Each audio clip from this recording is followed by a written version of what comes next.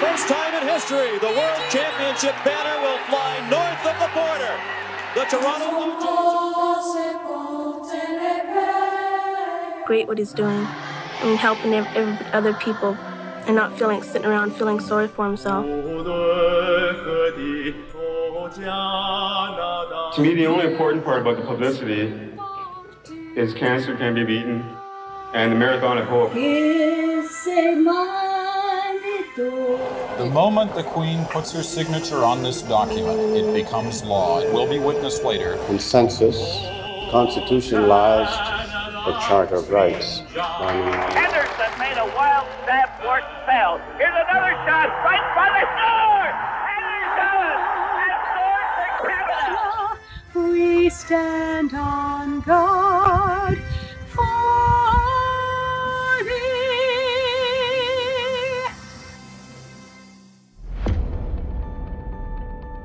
1967 was a special year for Canada. It was our 100th anniversary. And to promote our achievements, our history, and our cultural heritage, there were thousands of unique events and activities. My favorite, and I was a young boy, the Centennial Train and Caravan, where you got to peek inside and see the history of Canada. But the highlight to me, being a Montrealer, Expo 67, our World Fair.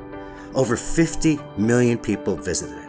I remember the pavilions, the energy. It was the first time I ever rode on a monorail or a subway. They called it the Metro in Montreal. And our economy, looking back and studying it, it was roaring then. And with it, we realized a new level of prosperity. And we had an ability to weave this incredible social net with things like Medicare and the Canada Pension Plan. And Canada was a nation. And what we stood for in terms of democracy, our freedom, our vastness and abundance, our reputation as peacekeepers, and our ability to create an economy that could provide, well, it was the beacon for many in the world who could at best dream what we live daily. But if we shine that beacon internally, we would also have to be honest and expose some tears in our flag. In fact, author and historian Pierre Berton referred to 1967 as Canada's last good year. The following decade would bring about a growing separatist movement in Quebec, and with it an exodus of people and jobs out of the province, the Indigenous people in Canada demanding and deserving an essential seat at the table, the West feeling alienated from the concentration of power in the central Canada. And then we had world events, including the oil crisis, the Vietnam War, and the first intercontinental missiles that could brag about carrying multiple nuclear warheads. But 55 years later, thankfully Canada's still here. And we have so much to offer each other in the world. Our tradition of liberty, which is known as the Great Charter of Freedom. And it gives every Canadian citizen the rights to freedom of conscience and religion, freedom of thought, belief, opinion, and expression, including freedom of speech and the press, freedom of peaceful assembly, and freedom of association. Freedom that so many people in this world are denying. And if you follow me on LinkedIn or if you heard me in the media or conferences, you'll know how much I love this country, but how concerned I am for how we take it for granted. And you can see it with low voting turnouts, a growing divide between the East and the West, bills being introduced provincially in Quebec and federally that I believe challenge our freedoms, our level of debt, our lack of productivity, and the fact that our Indigenous people do not have equal status to the other founding people of this country, the English and French. But at the same time, I'm optimistic that all can be solved if we focus on growing our way forward versus boring to sustain our standard of living. If we apply our minds to creating bold ideas, even if they're in the face of public opinion. And when I think of Canada's vast intellectual, emotional, natural wealth, the phrase that comes to mind is truly an embarrassment of riches. You're listening to the iHeartRadio Canada Talk Network, and this is Chatter That Matters with Tony Chapman, presented by RBC. So today I want to introduce someone on my show who chose to come to Canada, and you'll soon learn he could choose to live anywhere in the world. And what he's doing to remind us of how special our country is truly an idea as big and bold and has so much imagination and detail that I truly think is one of the most magnificent ones I've seen. Today on Chatter That Matters, my guest is Jean-Louis Breckenmeyer. He's the Chief Visionary Officer, founder and president of Little Canada, our home in miniature land. He's an immigrant. He comes from a family of immense wealth. He could live anywhere he wanted in the world, but he and his wife chose Canada as their home. And more importantly, he is making his life's work to remind all of us of what we have as a country and why it's worth preserving. Jean-Louis, welcome to Chatter That Matters. Thank you, Tony. Glad to be with you. We're going to spend a lot of time talking about what you're doing at Little Canada to remind us how unique our country is. And I'm going to try to convince every listener to visit what you're creating. But first, let's talk a little bit about your family. 5 generations ago, your family business was born. Take us back to that time and what's happened over time for you to become one of the most respected family businesses in Europe. Well, Tony, it's, yes, as you said, 5 generations. So it started with 2 brothers who decided to start a business, Clemens and August Brenninkmeijer, and hence the name of the business in Europe, C&A. They started in a small town in the Netherlands called Sneek. Back then, they were tailors. They bought cloth and then they traded cloth with livestock. That's how business was conducted in those days. And then they moved from there to actually make garments, primarily suits for men. And then over the decades, they became and expanded. They passed on the business to their children when they were relatively young. That was the start of passing on the business down to the next generation. Today, we are passing on the business from the 5th generation to the 6th generation. That is one of the most difficult challenges. They say by the time the 3rd generation comes along, there's so much wealth that's been created, there's such a level of entitlement that everything that the original founders fought for, and even the 2nd generation, starts to evaporate. You seem to be doing things differently. Can you share with us how you as a family business can continue to pass that baton on from one generation to another? Well, there's 2 things. One is we retire at 55. It's not voluntary, it's compulsory. So when you sign up, you know that you're going to retire at 55 because you're going to pass the baton on to the next generation. That's the first. The second is not everyone will get into the family business. You have to apply. You have to meet very stringent benchmarks, just like any other business. Only 50 family members. What would be the size of the pool of people that would be available to apply for that type of position? Well, it's all the children of family members who work in the business. So I'm one of 6 children. My father was in the business, so that gave me the opportunity to apply. But only one of my brothers and myself are still in the business. I have a sister and 3 brothers who are not. So, but if you're, the oldest of 6, your dad's in the business, is it a skip in the park? I mean, do you start off at mid-management? Do you get a vice president title, or? No, not at all. You start at the bottom of the chain. So the first year you're actually in a store. And I was with 2 other cousins, and we arrived in Rotterdam, and the local head of region who looks after all the stores, he had dinner with us and he said, I've got 3 stores here and I don't know which store to give you. I've put them on a piece of paper and you pick.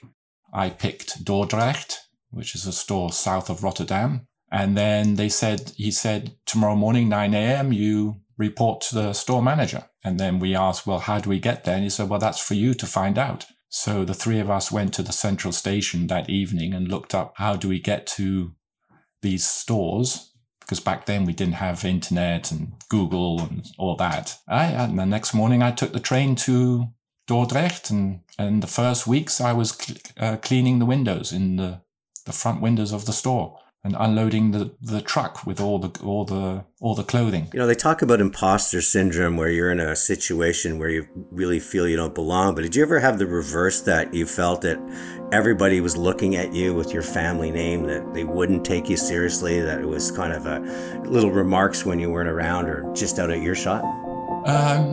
Yes, there are moments where you hear things that they would prefer that you didn't hear. But it goes with the territory. When I was working in Germany, we were the Gelben, the yellows, or the Unsterblichen, which means we can never die. And that basically means that this is a family business with 5 generations, and so will continue to be so. I'm Jean-Louis Brenninkmeijer, and in 2011 I was in between jobs. And I visited a world-renowned attraction in Germany called Miniature Wonderland.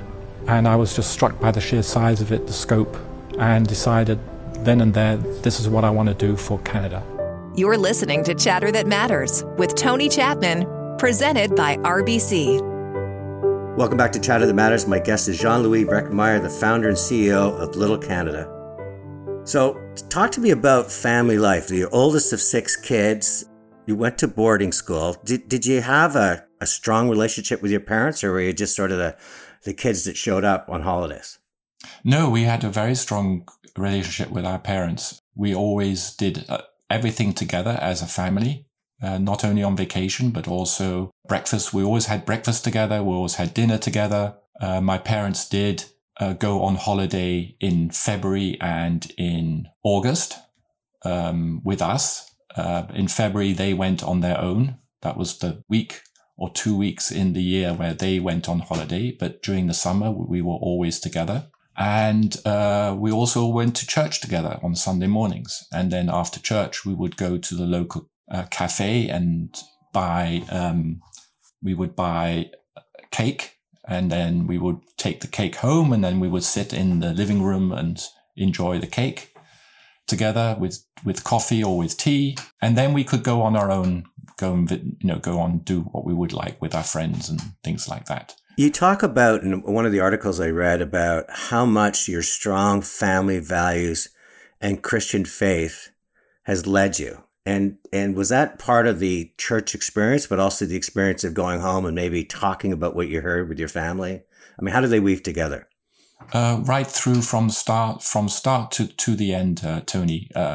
It's not just church. It's living life in a Christian valued way. And I say Christian because not Catholic. Catholic is Christian. So it's not just Catholic, it's Christian. And it's basically what I always remind myself. I say, okay, so how would Jesus or how would God react to this situation? I'll give you an example. Yesterday, somebody came up to me at Little Canada and said, can I have a hug? I said, yes, I'll give you a hug. I had no idea who the person was, but I gave him a hug because he asked for it. That's what Jesus would do. And that's what I mean by Christian values, and doing what? Give everybody respect and dignity and just treat everyone like a human being. It doesn't matter where they came from and who they are.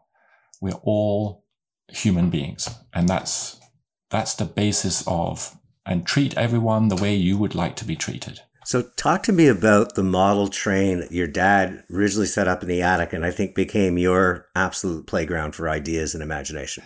Yeah, so we all grew up with, we were 5 boys and 1 girl, right? So I have 1 sister and 4 boys. So it was typical that we grew up with Action Man or G.I. Joe. I think that's what they call it here in North America.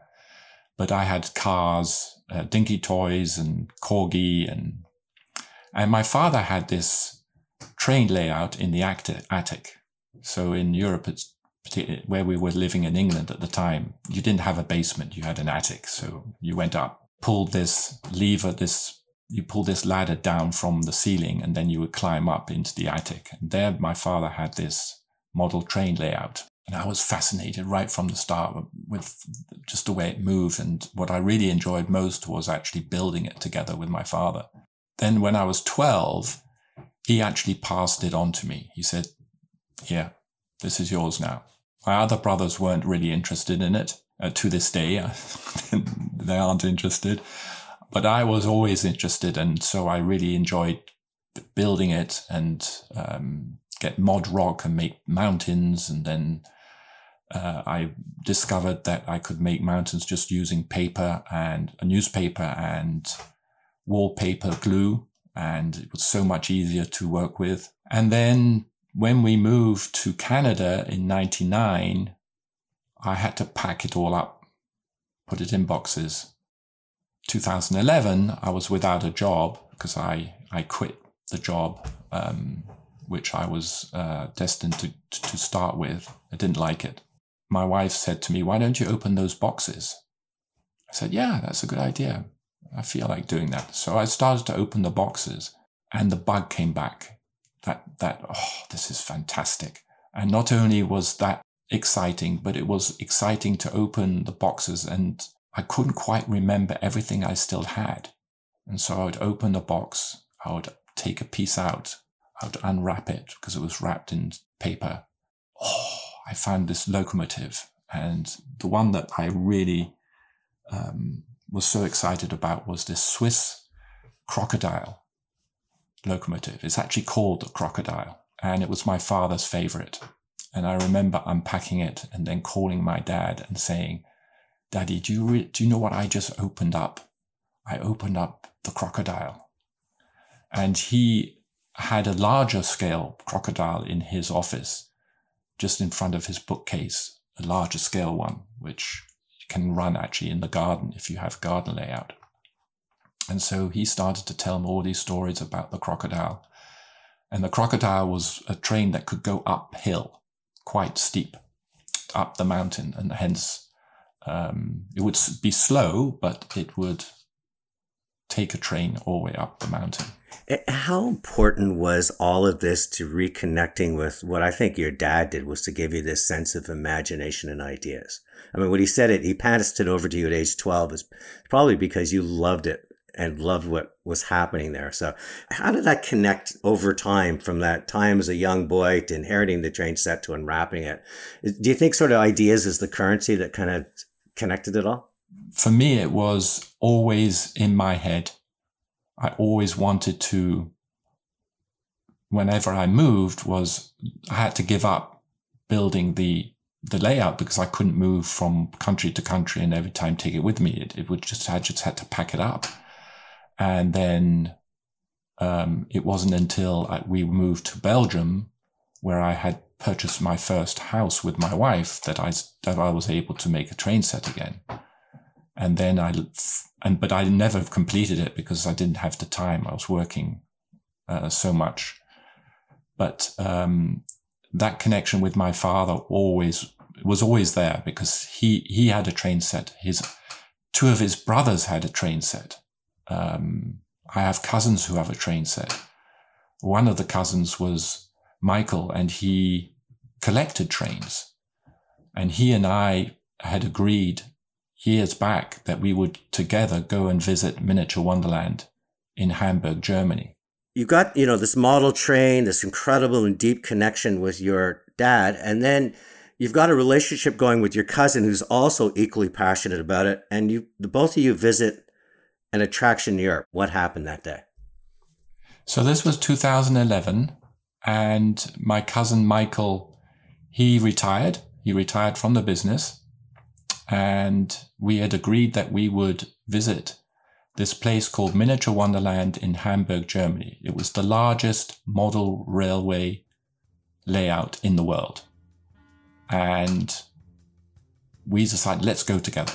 So we went in April, and we walked in at 9 o'clock in the morning, and we had to be thrown out at 7 in the evening. That's how much time we spent there. And when I walked out, I said to him, this is what I want to do. This is what I want to do for Canada. And that's really how the seed was planted for the attraction that we've now opened at Yonge and Dundas Square.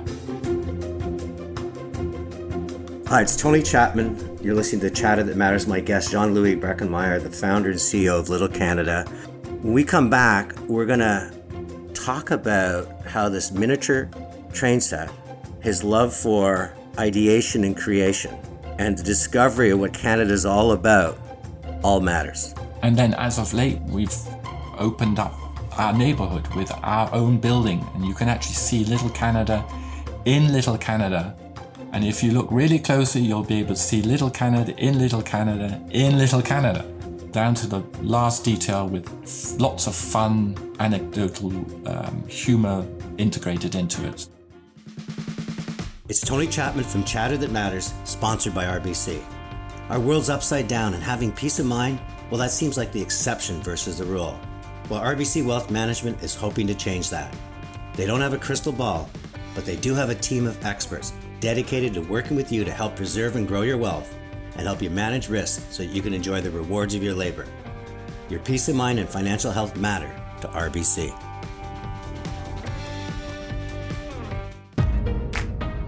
You're listening to Chatter That Matters with Tony Chapman, presented by RBC. Welcome back to Chatter That Matters. My guest is Jean-Louis Breckenmeyer, the founder and president of Little Canada, our home in miniature land. So let's talk about Little Canada. So you're in Canada. You don't have to do anything. Your family business, the success you've had personally in a career. And as you just said, you want to do this for Canada. Was it just to create this sort of miniature attraction, because we're going to describe it in detail, or was there more to it than that? Because I remember when we were chatting earlier, you talked about helping your kids with their grade 4 assignments and learning about the country. So talk a little bit about your discovery as Canada as a country, because you made this your home where you could, again, live anywhere you wanted in the world. Yeah, so before we came to Canada, I knew nothing about Canada.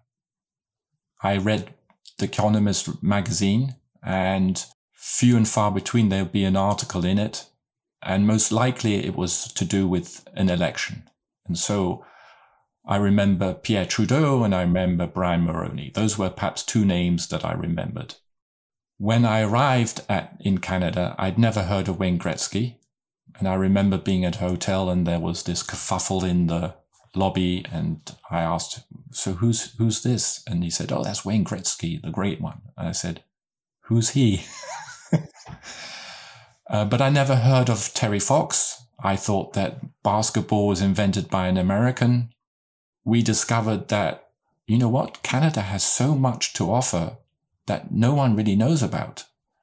Most importantly, no one in Europe. It was all assumed that William Shatner, Captain Kirk of Star Enterprise, that he was an American. Captain DeBridge. Spock here. Any signs of life? Negative. Or Austin Powers was an American. I also like to live dangerously. As you wish, sir. Or even Michael J. Fox was an American. What? You're George McFly. Yeah, who are you? And it wasn't until we arrived in Canada that we realized, hey, no, these are all great Canadians. Insulin was discovered by a Canadian. When my boys went into grade 4, they do the Province Project, and parents get involved in it. They shouldn't, but they do. I can imagine you getting very involved in a project, especially something that's involved with building and creating. Yes, because the boys actually had to create a 3D model of something. And of course, they came to me and I helped them do that. But my wife is into scrapbooking and she loves doing, taking pictures and photographs and putting them in these albums. And so this was right up her alley.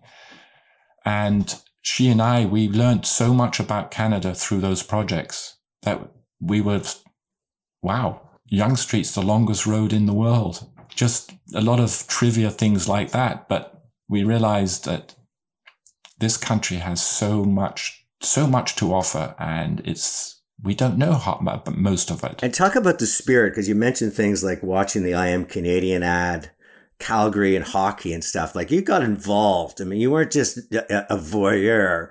You started to realize that there's a current running through Canada that was special. A current that's running through Canada that really was special, but also that it was not the US.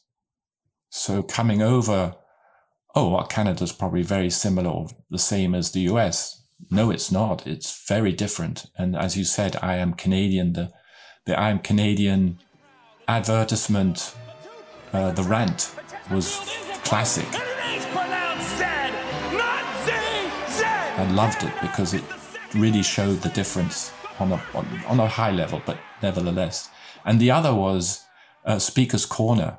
I remember watching TV and seeing Speaker's Corner, those two things. And as you mentioned, hockey was really tough for us to understand because we couldn't see where the puck was. And it wasn't until Calgary got into the Stanley Cup finals that we really got sucked into the way of life of hockey. And I remembered when my boys were growing up and we would see in the morning our neighbors at 5:30 in the morning. What are they doing? Well, he's taking his son to hockey practice. Well, we're never going to do that. I mean, 6 a.m. hockey practice, that's ridiculous. Well, a few years later, that's exactly what we were doing.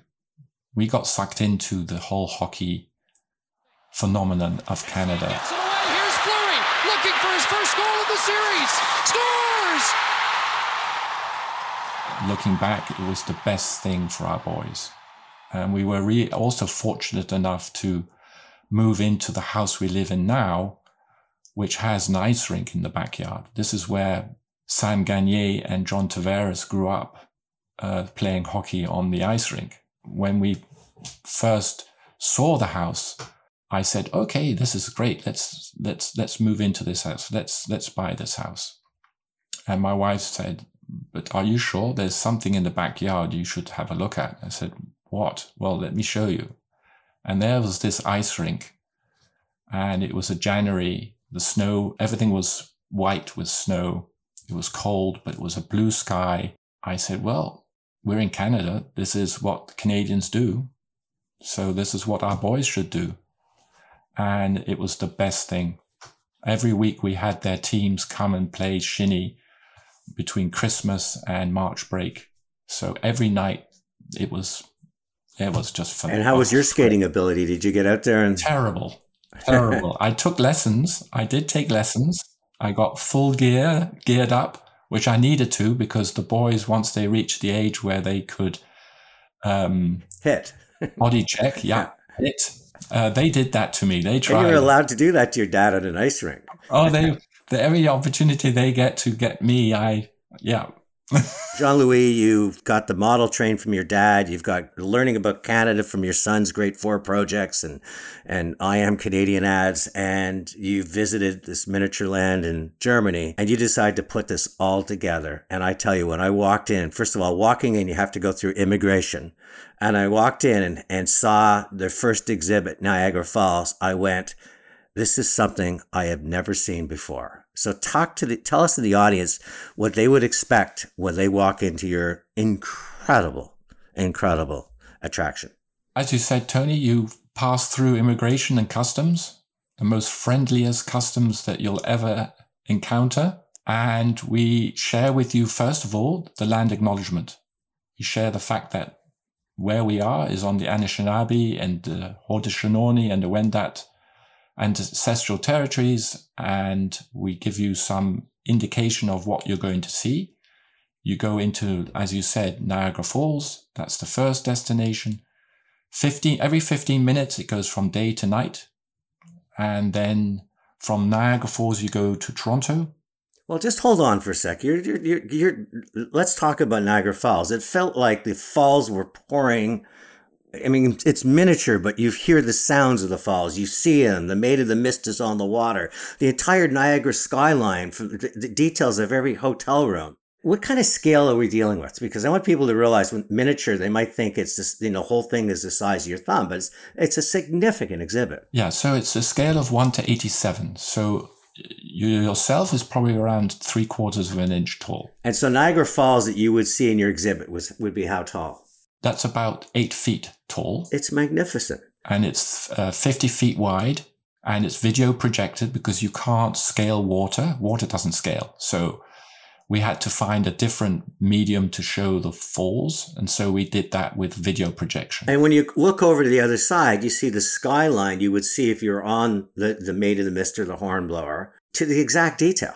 I mean, it wasn't like you're going to kind of make a faux thing. I have to tell people, if you're in Toronto, you must see this to believe it. So, okay, I've given you the Niagara Falls. So now I will let you continue because you need to do a more exciting job, Jean-Louis. You got to share my enthusiasm for this place. You're a miniature model maker who gets so into details, but I need you to be an impresario right now. What happens next? Well, just to go back to Niagara Falls, because I want to share one thing, and that is the thing that people are amazed by the most is we have a little coop with chickens in it. And the chickens are probably the size of a marble. Well, not even a marble, even smaller than that. A pea, let's say. Yes, a pea. Even smaller than a pea. During the day, they peck, they move.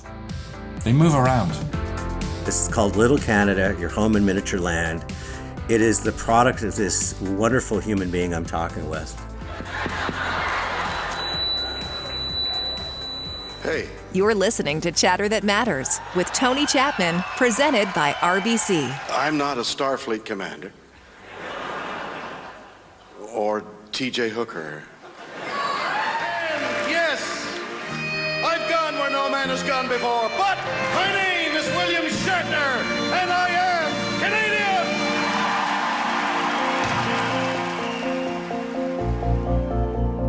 My guest is John Louis Breckenmeyer. He's the Chief Visionary Officer, founder and president of Little Canada, our home in miniature land. You walk into this huge area of Toronto with the huge skyline.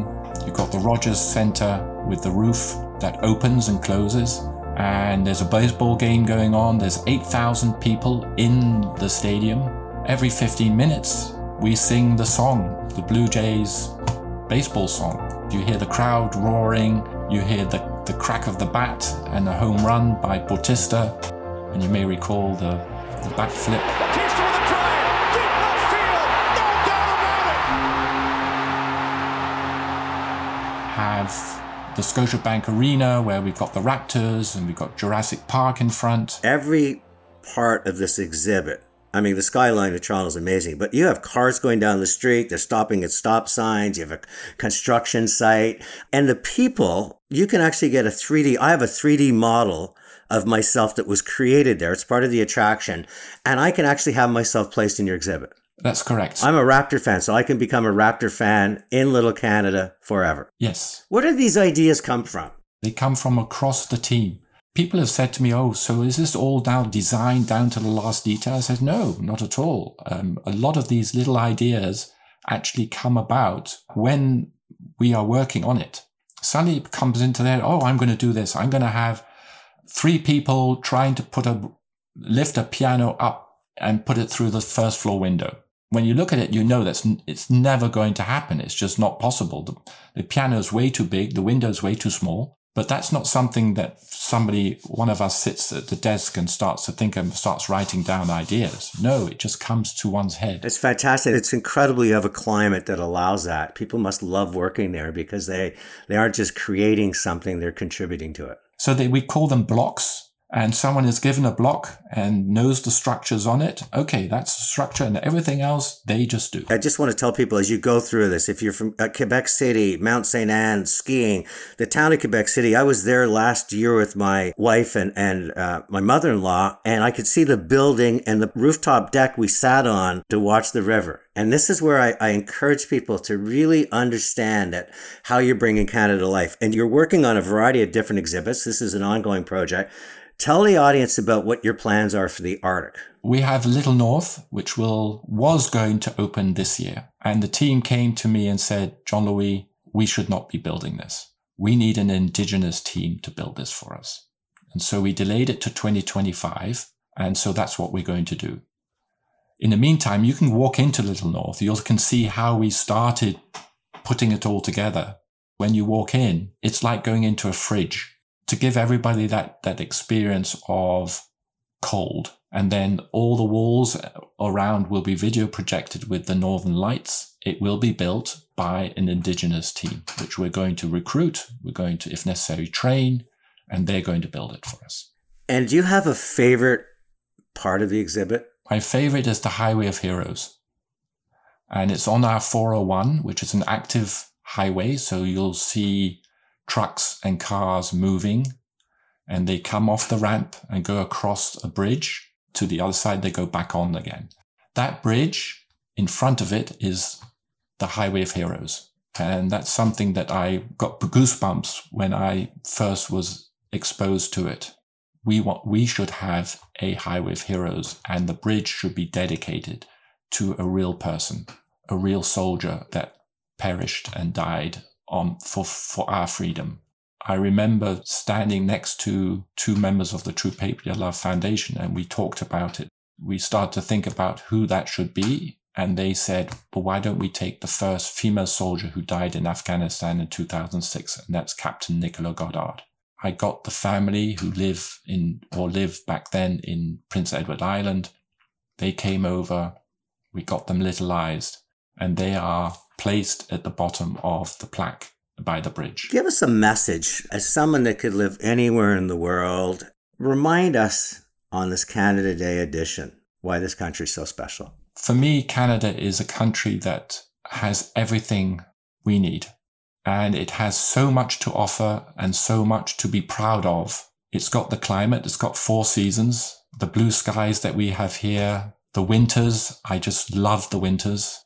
I mean, you have a proper winter. The people, the diversity of the people, the backgrounds, everyone is an immigrant. I always find it very interesting that people talk about, well, immigrants. Well, we're all immigrants. Everyone is an immigrant. It's so great to see when there's the World Cup soccer or the European soccer, people put their flags on their cars. I absolutely love that. There's nowhere else I've seen that than in Canada. Remembrance Day with the poppy. And last but not least, my father, who unfortunately passed away, he came over 5 times to visit. He went to Little Canada, to the warehouse as we were building it. And he always said to me, "Hier is de wereld nog in orde." And translated in English means, here the world is still functioning. I always end my podcast with my takeaways. The first is, 5-generation family, but it's knit together with faith and values and also playfulness. The second thing is just your absolute love for Canada and reminding us that there's no place in the world like it. And the third one is just because I love ideas. I can imagine how hard it was for you to convince people to invest in this, to make this happen, why you felt it was important, having to get other people to believe into it. And that's, to me, someone that takes an idea and makes it happen. So for all of that and more, I am so blessed that you are a citizen of Canada, and I'm so happy your dad got to visit while he was still alive. Thank you for joining me on Chatter That Matters. Thank you, Tony. It was a pleasure and a privilege. Thank you. What an incredible human being. And I can tell you with complete confidence and conviction, you will experience something at Little Canada unlike anything you've ever seen before. The attention to detail, these ideas. If you're interested to find out more, it's little-canada.ca, little-canada.ca. And I want to just end the show by just talking about my love for Canada. It is one of the most beautiful places in the world, but I think we need to stop taking it for granted, and we need to stop boring our way to the future. Our standard of living must be earned. The debt we're putting on the feet of the young Canadians, it just doesn't work for me. We got to knit this country back together again with things like what Little Canada does, where you walk and you feel as excited about Quebec as you do about the West as you do about Toronto. This is one country and one nation. And it's our responsibility to leave it in better shape for future generations. And the final thing I want to do is just give a shout out to my sponsor, RBC, who lets me share stories like this. And they ask for nothing in return. What they're doing is a role model for other organizations, for-profit and not-for-profit. Yes, they have deep resources, but they go so far beyond banking to try to find a way to make this country better. For our Youth Future Launch, $500 million commitment to help youth find and pursue their path in life. For Climate, Tech for Nature, $100 million commitment to fund technology to combat climate change. $500 billion in financing they're going to make available by 2025 for sustainability. When I look at what they're doing for culture to support women filmmakers, RBCX platform for artists and musicians to find the audience they deserve. Aspiring athletes, RBC training grounds, so these athletes could seek Olympian podiums. Their work in diversity and inclusion, investing in women entrepreneurs, our Indigenous communities, and mental health. It's a bank guided by purpose, fueled by ideas. It's all intended to help us thrive and our communities prosper. So RBC, thank you for sponsoring Chatter That Matters. Thank you for being part of this Canada Day special. Go to see Little Canada, because you'll walk out feeling even better being a Canadian or in your visit to Canada. Chatter That Matters with Tony Chapman has been a presentation of RBC. It's Tony Chapman. Let's chat soon.